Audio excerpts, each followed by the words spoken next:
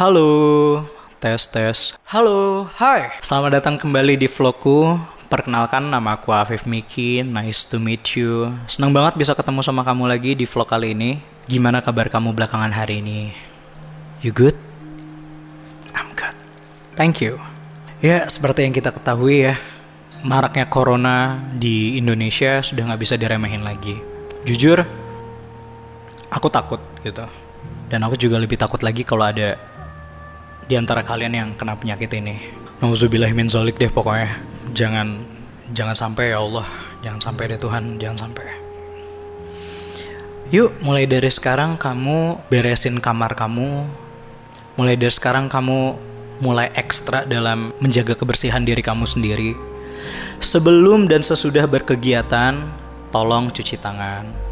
Ya, beli buah, minum vitamin, buat jaga imun kamu, biar kamu gak sakit.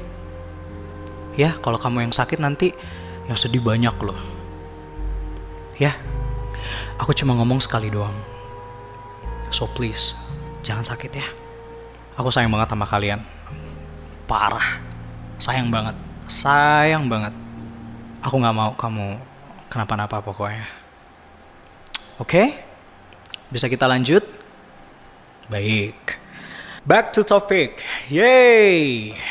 Berikut adalah beberapa hal yang aku suka ketika perempuan melakukan hal ini di hadapanku. Oke.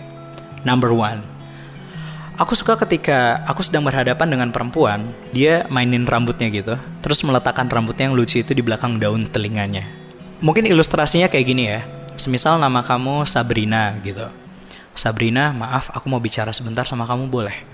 Terus kamu jawab kayak, boleh? Kenapa? Kamu mau ngomong apa? Aku langsung kayak, yeah, that's cute. Entah lah ya, sederhana padahal. Gak tahu kenapa lucu aja gitu ngeliatnya. Aku gak bisa karena rambutku pendek gitu. Number 2. Aku suka saat perempuan lagi nervous, dia gigit bibir bawah mereka. Kayak, like this. Nggak tahu, lucu aja gitu ngeliatnya. Ngerespon kamu ketika gugup terus gigit bibir bawah kamu kayak lucu aja aku ngeliatnya. Nomor 3. Aku suka saat kalian perempuan menghabiskan banyak waktu kalian di kamar untuk memilih puluhan atau ratusan outfit kalian, lalu kalian memilih satu yang terbaik untuk dikenakan hari itu. Hey girls, I really appreciate that. Kayak aku sangat menghargai banget waktu kamu untuk dandan dan merias diri kamu. Lucu aja gitu dapat alasan klasik dari kamu kayak, maaf tadi aku telat banget, soalnya di kamar aku bingung tadi mau pakai baju apa, kamu jadi nunggu di luar deh, kayak gitu. Lucu aja gitu. Makasih ya kamu udah repot-repot nyari baju demi ketemu sama pertemuan kita hari itu. Sederhana sih, tapi suka. Aku suka. Kalau kamu jujur, aku suka. Nomor 4. I know it sounds crazy, but aku seneng banget ngeliatin perempuan yang lagi makan. Kayak pas kamu lagi sibuk sama makanan kamu sendiri, terus aku tiba-tiba jadi kayak patung gitu, malah jadi fokus ngeliatin kamu makan. Terus kamu langsung ngomong kayak, ngapain sih kamu ngeliatin aku? Aku gak suka ya diliatin kayak gitu ya. Aku gak suka. Udah kamu makan aja, gak usah ngeliatin aku. Aku gak suka kamu ngeliatin aku kayak gitu. Dialog klasik yang paling aku suka adalah saat kamu gak suka diliatin sama kami laki-laki. I don't know. Number 5.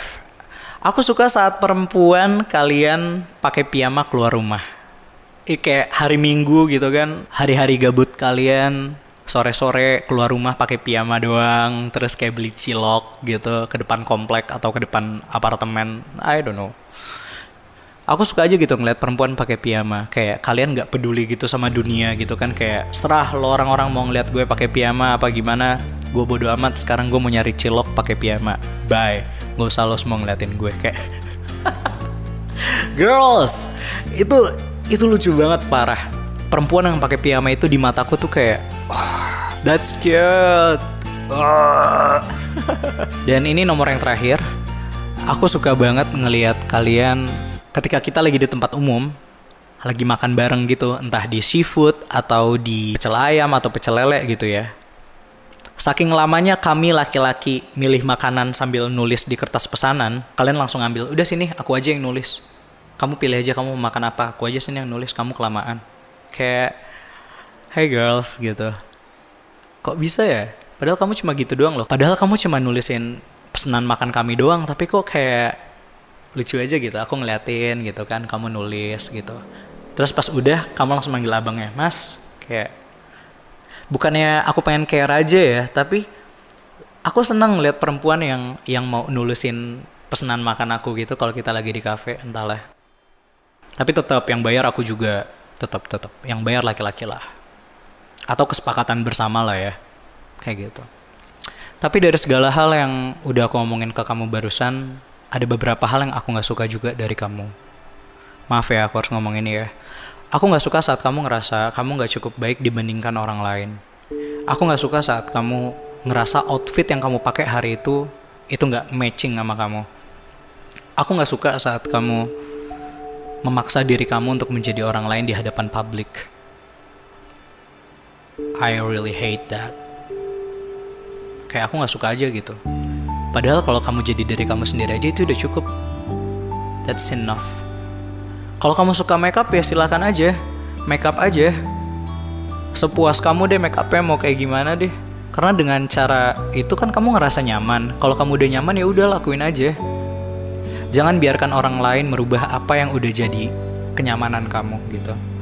Jangan biarkan orang lain merubah apa yang udah jadi kenyamanan kamu gitu. Aku selalu bilang sama kamu, kamu cantik, kamu perfect, kamu sempurna seperti apa adanya kamu. Ya orang bilang, Kamiki di dunia ini kan gak ada yang sempurna. Iya emang gak ada yang sempurna. Tapi kalau kamu tetap jadi diri kamu sendiri, ya kamu udah menyempurnakan pemberian Tuhan lah gitu kan. Tuhan ngasih kamu rezeki buat beli make up, ya udah kamu make up gitu, nggak apa-apa, it's okay. Mau pakai foundation doang, ya udah nggak apa-apa. Cuma mau pakai bedak doang, ya udah nggak apa-apa, nggak masalah. Yang penting kamu jadi kamu dan kamu nggak ngerasa terbebani ketika kamu jalan sama seseorang. Gitu sih. Yang harus kamu ingat adalah kamu udah cukup baik hari ini. Kamu udah cukup menjadi kamu. Dan aku senang kamu tetap jadi diri kamu ketika di hadapan aku. I'm happy. Thank you. Ya mungkin itu aja yang bisa aku sampaikan ke kamu. Terima kasih banyak karena kamu udah nonton video ini. Jangan lupa tadi yang aku bilang di awal, Corona, be careful. Kamu harus jaga kesehatan kamu. Aku sayang banget sama kamu ya Tuhan. Sayang banget gue sama nih anak. Ya, sampai ketemu lagi di Instagramku. Oh ya, by the way, aku punya Instagram @kolerism. Kamu cari aja di sana. Kita bisa ngobrol di live. Thank you. Dan jangan lupa kamu like, komen di video ini. Ya, seneng aja sih kalau kamu komentar apa yang udah aku obrolin sama kamu. Aku selalu baca kok. Setiap hari aku pasti baca. Ya, syukur-syukur kalau komennya lucu ya aku bales. Sampai ketemu lagi. Stay lovely, be nice. I love you.